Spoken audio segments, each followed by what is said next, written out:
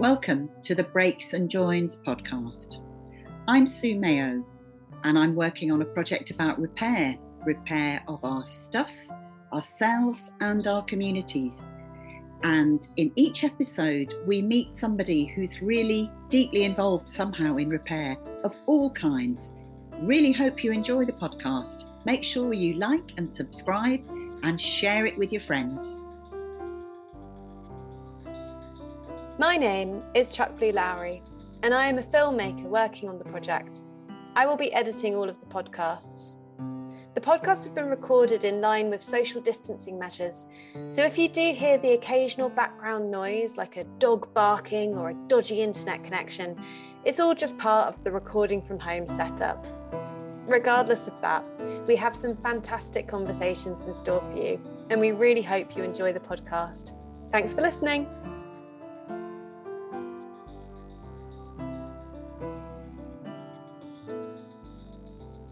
I'm really pleased today that we're going to be talking to Jo Cook.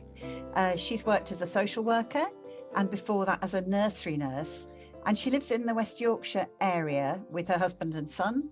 What she's here to talk about is that she founded last October something called Meet and Mend, and we've got to know each other actually over Instagram. But I just wanted to ask you before we start that, Jo, are you somebody who's sewed for a long time? Because Meet and Mend is about sewing. Is that something you've always done?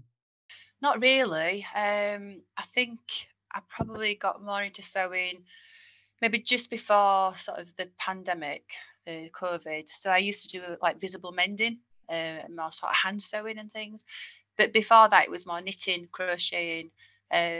When I was at school, I think that was probably the last time I did sewing, and I didn't really enjoy it because I wasn't very good at it. But the mending I really like because you can kind of put your own stamp on it. So the Meet and Mend came from sort of the repairing and things that I like to do. So when you say visible mending, were you doing your own clothes and your family's clothes? Was it that? Yeah, so like this started doing like darning of socks and jeans. But I like the visible mending because I'm not very good at invisible mending because it's quite difficult to make it hidden. Whereas I quite like the visible mending because it's about creativity. And I think when you're doing it, it's like your own stamp. And it's also making a bit of a statement as well, saying, that I'm repairing this and making it last long because I like the clothing rather than just throwing it away. So. Yeah, no, I think that's right. I like that sense that you're actually telling people that it's worth saving and you want to keep it going a bit longer. I think that invisible mending, it is an extraordinary skill, but there's something about it which is hiding the fact that there's been any damage, isn't it? Yeah.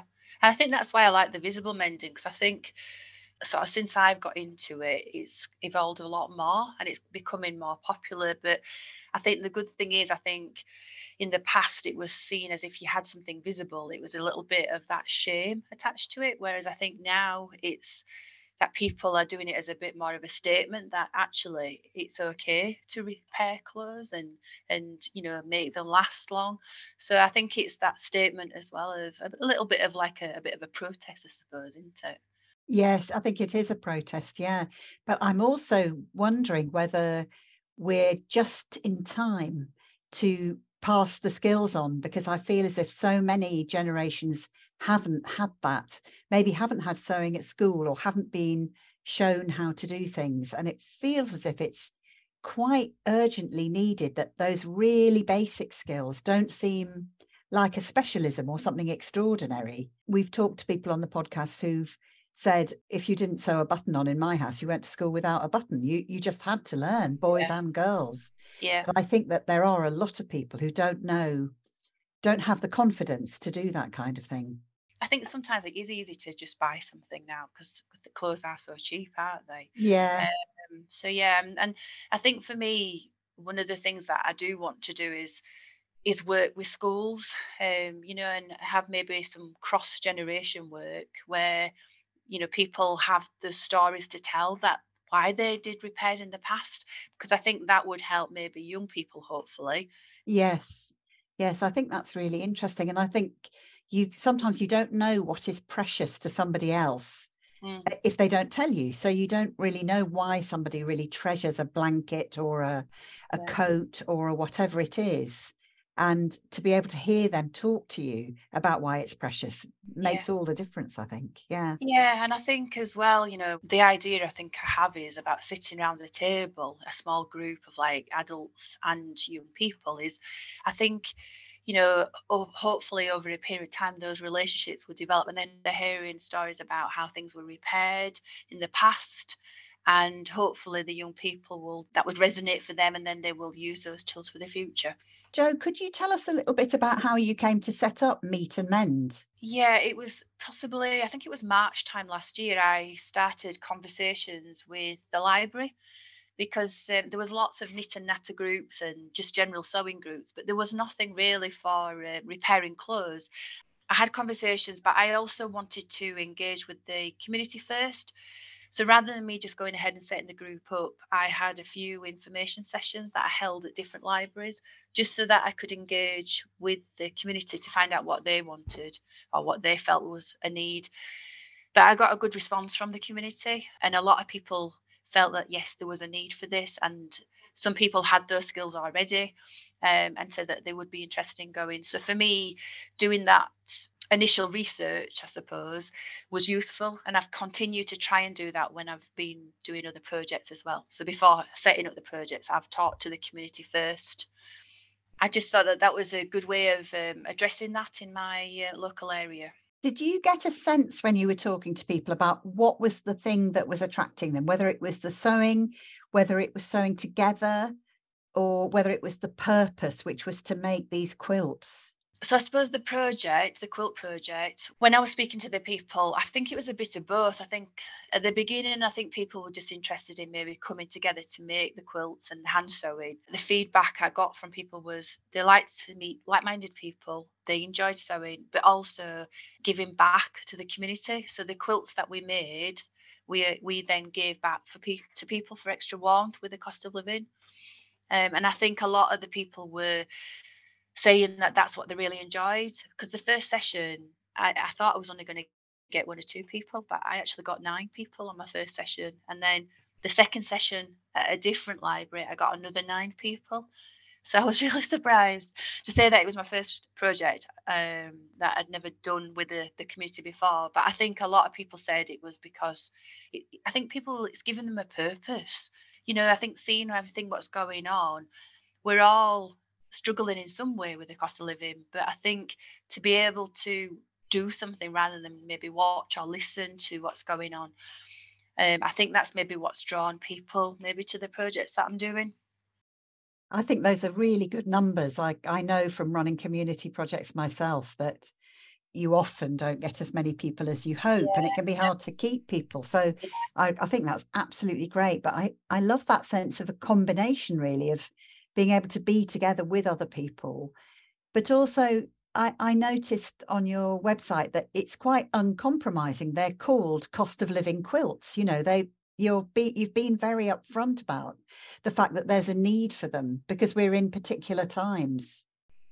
Yeah, and I think for me, I suppose working as a social worker, I'm kind of used to having I suppose it's those uncomfortable conversations maybe that people, like the next project that I'm doing, I suppose, for example, we're doing reusable sanitary pads. And, I know that there's going to be conversations within the groups about, sort of menopause, menstruation. And I think with me as being a social worker, I'm not, I think that it's good to have those conversations because it brings it out in the open, doesn't it? And it's not a taboo sort of subject that it can be for some people. But I think also what's maybe brought lots of people to the group as well is that I'm not saying that I'm the teacher or the expert. I'm saying it's about us coming together to learn from each other. So even for myself, learning, because I think I told you before, Sue, that I've never made a quilt in my whole life before I did this quilt project. I watched all the YouTube videos. I knew the basics. But for me, it was always about bringing people together that had these skills so we could learn from each other. And it was open to beginner sewers, to experience and in between. It was nice to see people grow organically on their own. So the first week, this one lady wasn't sure what to do, so I went through what we were doing. The second week she came, she brought some ribbons and she says, I think I'm going to do some weaving this week. So it was giving people opportunities to, you know, I suppose grow themselves, you know, and experiment and things like that. And for me, it's about helping people to, I suppose, value their own sort of strengths, you know. And when people say that about making mistakes, I try and say, well, actually, it's part of the journey. It's, you know, or maybe incorporate that mistake, and maybe it was meant to be, you know. And I think it's about trying to encourage people that it doesn't matter if we make mistakes, or we don't have to be perfect, and ours doesn't, your square doesn't have to look the same as the other person's, because we're all unique. I think it's a hard lesson to learn, actually, because we're surrounded by different messages to that, sometimes in education, but maybe also through how we should look, or peer pressure, or all kinds of things which sort of bend more towards there being perfect solutions and there being right ways to do things. So I think it is quite countercultural, actually, to have a space where mistakes are welcome, Yeah, exactly. where everyone is an expert in something. Yeah, yeah, exactly. And I try and, I suppose, draw on people's strengths when we're in the group. If I know that someone is able to do something, I might ask them if they want to help someone who's new, because eventually I'd like them to be peer led so that they don't need me there. And maybe I just support the volunteers, but this group can be led by the group on its own. Yes, that's a really lovely idea. How many groups did you run for the Cost of Living Quilt project? I did, so 5 altogether. So Wow. Friday, yeah. So I worked Monday to Wednesday, my day-to-day job. Thursday and Friday, my days off. So Thursday, I left free to do my housework and any meetings for me to mend. Not much housework got done, not during the day anyway. Did on the evenings and things. And then Friday, I did it at the one of the libraries, Batley. So alternate Friday afternoons, I did it Housing Association and then Murfield Library. Saturday mornings, Hetman Library, and then Sunday afternoons, Ravensthorpe. So 7 days a week, really, I suppose I was doing it from January till February. At the Ravensthorpe one, which was on the Sunday, there was a lot of children that came to that session. So it was really nice. They didn't necessarily make the quilts because I think that was a lot harder. And having, at one point, I think my first session I had 14 children, not all at once, but different times. And some of them was really young. And I thought, me on my own with needles and 5-year-olds and 8-year-olds was a bit tricky. But what I did was, I think because of my nursery nurse skills from my previous job, when I went next time, I adapted it. So I had this big sheet that I was taking to the information sessions at the very beginning. And I just took different activities for the children to do. So we had I got some fabric pens so that they could decorate some material, and then they could either sew it on, or if they wanted, I used to pin it on to the sheet where they wanted it, and then I would sew it on later, or another adult would sew it on. So I tried to adapt the different activities, but they can see their work in an exhibition with other quilts. They're called Woven in Kirklees, which I think some of the children probably has never maybe even been to an exhibition. So that's going to be really nice. That's fantastic. It's nice to have the ones that have gone out to people who need them, but also still to be able to show one, because that must Yeah. pass the idea on to other people as well. Yeah, I think so. I mean, I said at the very beginning, I didn't want one of the quilts from the Cost of Living project to go to the exhibition, because for me, it's about giving it back. And I think if it was to sit in an exhibition, I suppose it's not helping the people that we're doing it for. And also, I don't know which one I'd choose because we're all really good. But this way, I think the people that have been involved with the quilt project managed to sew something onto the big sheet. So at least it's something for them to be able to go and see as well and say, look, this is what I was part of. And I think hopefully later in the year, we'll come together to keep making the quilts. So yeah, that all depends on if I can get funding and things like that to continue the project. But hopefully, fingers crossed, we will. Yeah. And how did you think of the reusable sanitary pads project? The idea of making the reusable pads came from watching a video that I saw from the Guardian newspaper about cost of living. So there was a lady that had opened a women's refuge, and she was sort of talking about that a lot of the ladies were shoplifting because they couldn't afford the products because of the cost of living. They had like a food bank to try and reduce this. But she also mentioned that a lot of the ladies, when it was their time of month, they were sacrificing not buying products so that they could pay for food for the children. And as a result, they was using old socks or old rags for products when it was their time of month. So I've made products before for myself, reusable pads, so I know how to make them and I know the materials that I needed. So I thought that this would be a good idea for a future project. So I approached the library and they've said they thought it was a really good idea and would be happy for me to do it again. And I've already approached food banks about possibly donating them to them. All of the food banks I've asked have said yes, they would love to be involved. So yeah. That's a really good way to get it to people, isn't it? To get it through food banks.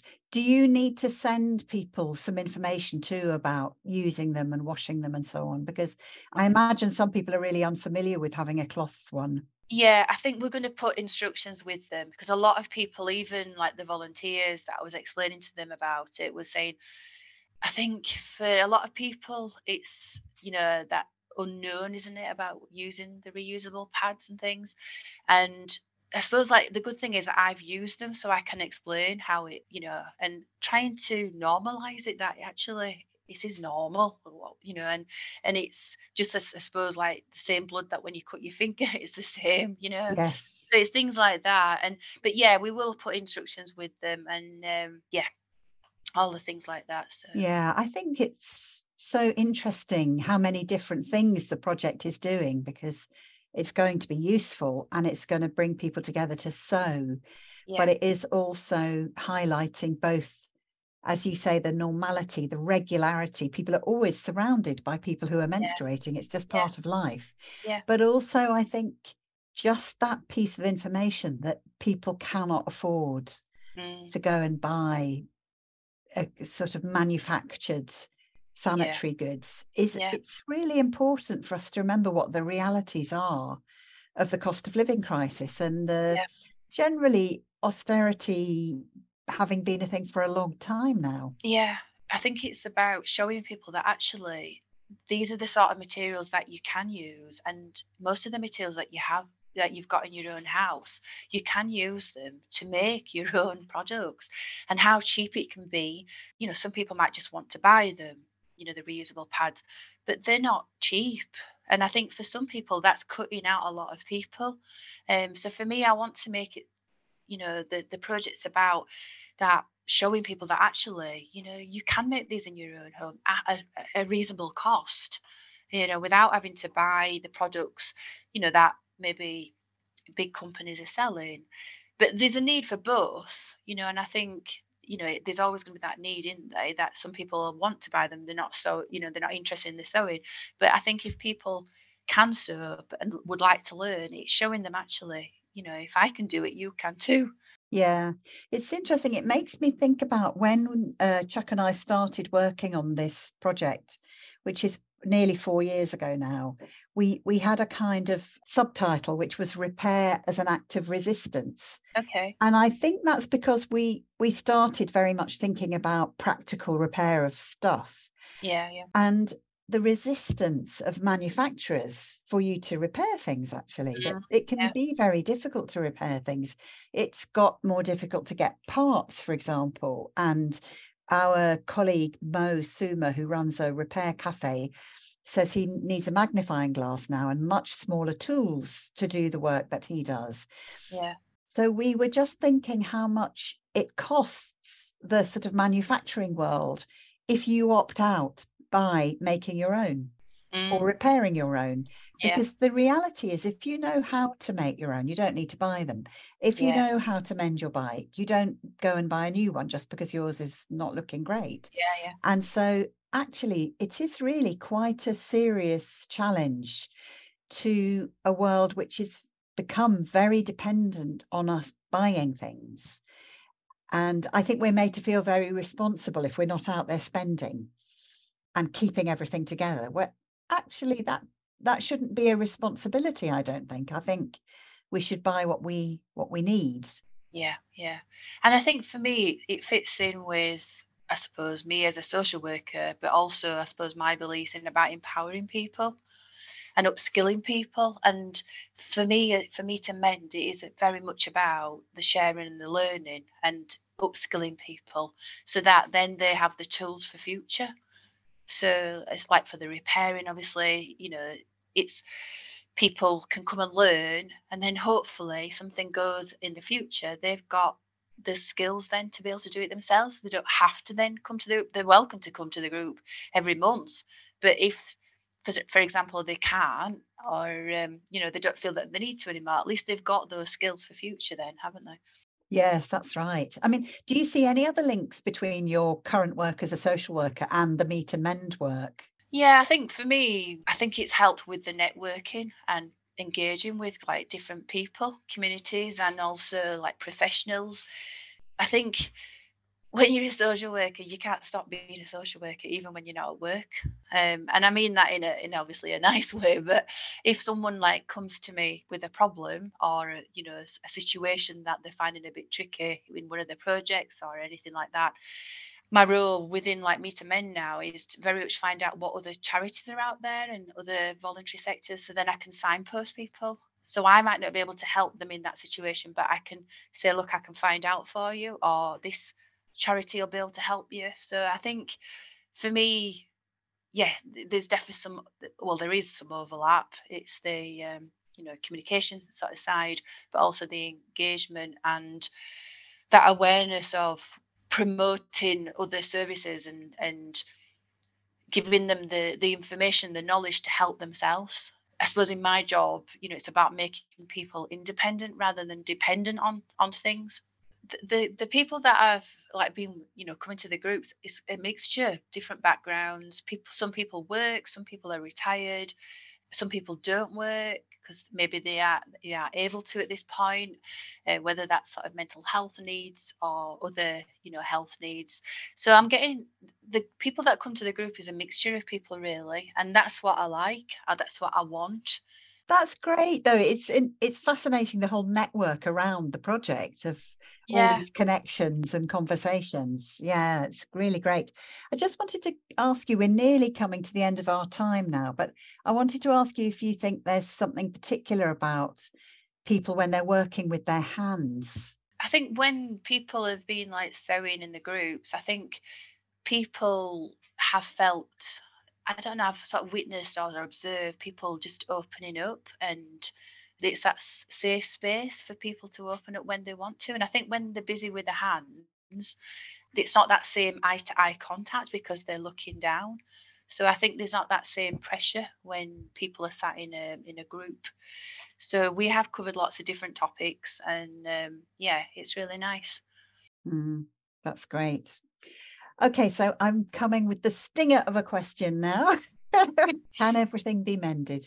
Well, I had a careful think about this, Sue, and it's not an easy question. But I think for me, I suppose I don't think everything can be mended, but I think it's about providing the tools for people. For me, it's about empowering those individuals to be using skills that maybe they haven't used before, and learning how to repair and mend things. So then, if they are in a tricky situation or to do with relationships or just mending clothes, that they have the necessary skills, hopefully, that they've obtained from the group. So I suppose the project's a safe environment for people to make connections and talk with each other about how they feel that they could work through a situation that might need to be mended. So I suppose it might not be able to be totally mended, but at least if we can give people the tools and skills that they need, it might help them get through either that situation or temporarily mend some clothing. That's great. I think that's a lovely answer. I really like that. Chuck and I went online once to a talk by the poet Lem Sissay, and there were questions at the end, and I asked him, can everything be mended? Mhm. And he's somebody who grew up in care, and there was a lot of mending needing to be done after his experience. And he said, no, but you must always try. And it's the trying that is actually the important thing, not whether you reach the conclusion or not, which I thought was really interesting. And it rings a bell for me with you saying just you need to have the tools, because I guess if you don't have them, you couldn't even think about it. Yeah, definitely. Yeah, thank you. Yeah, that's brilliant. Thank you so much, Jo. It's lovely to have a longer chat with you, and really, really enjoyed it and hearing more about the group. Yeah, thank you. No, and you've made me feel really easy. It's been really lovely. Good.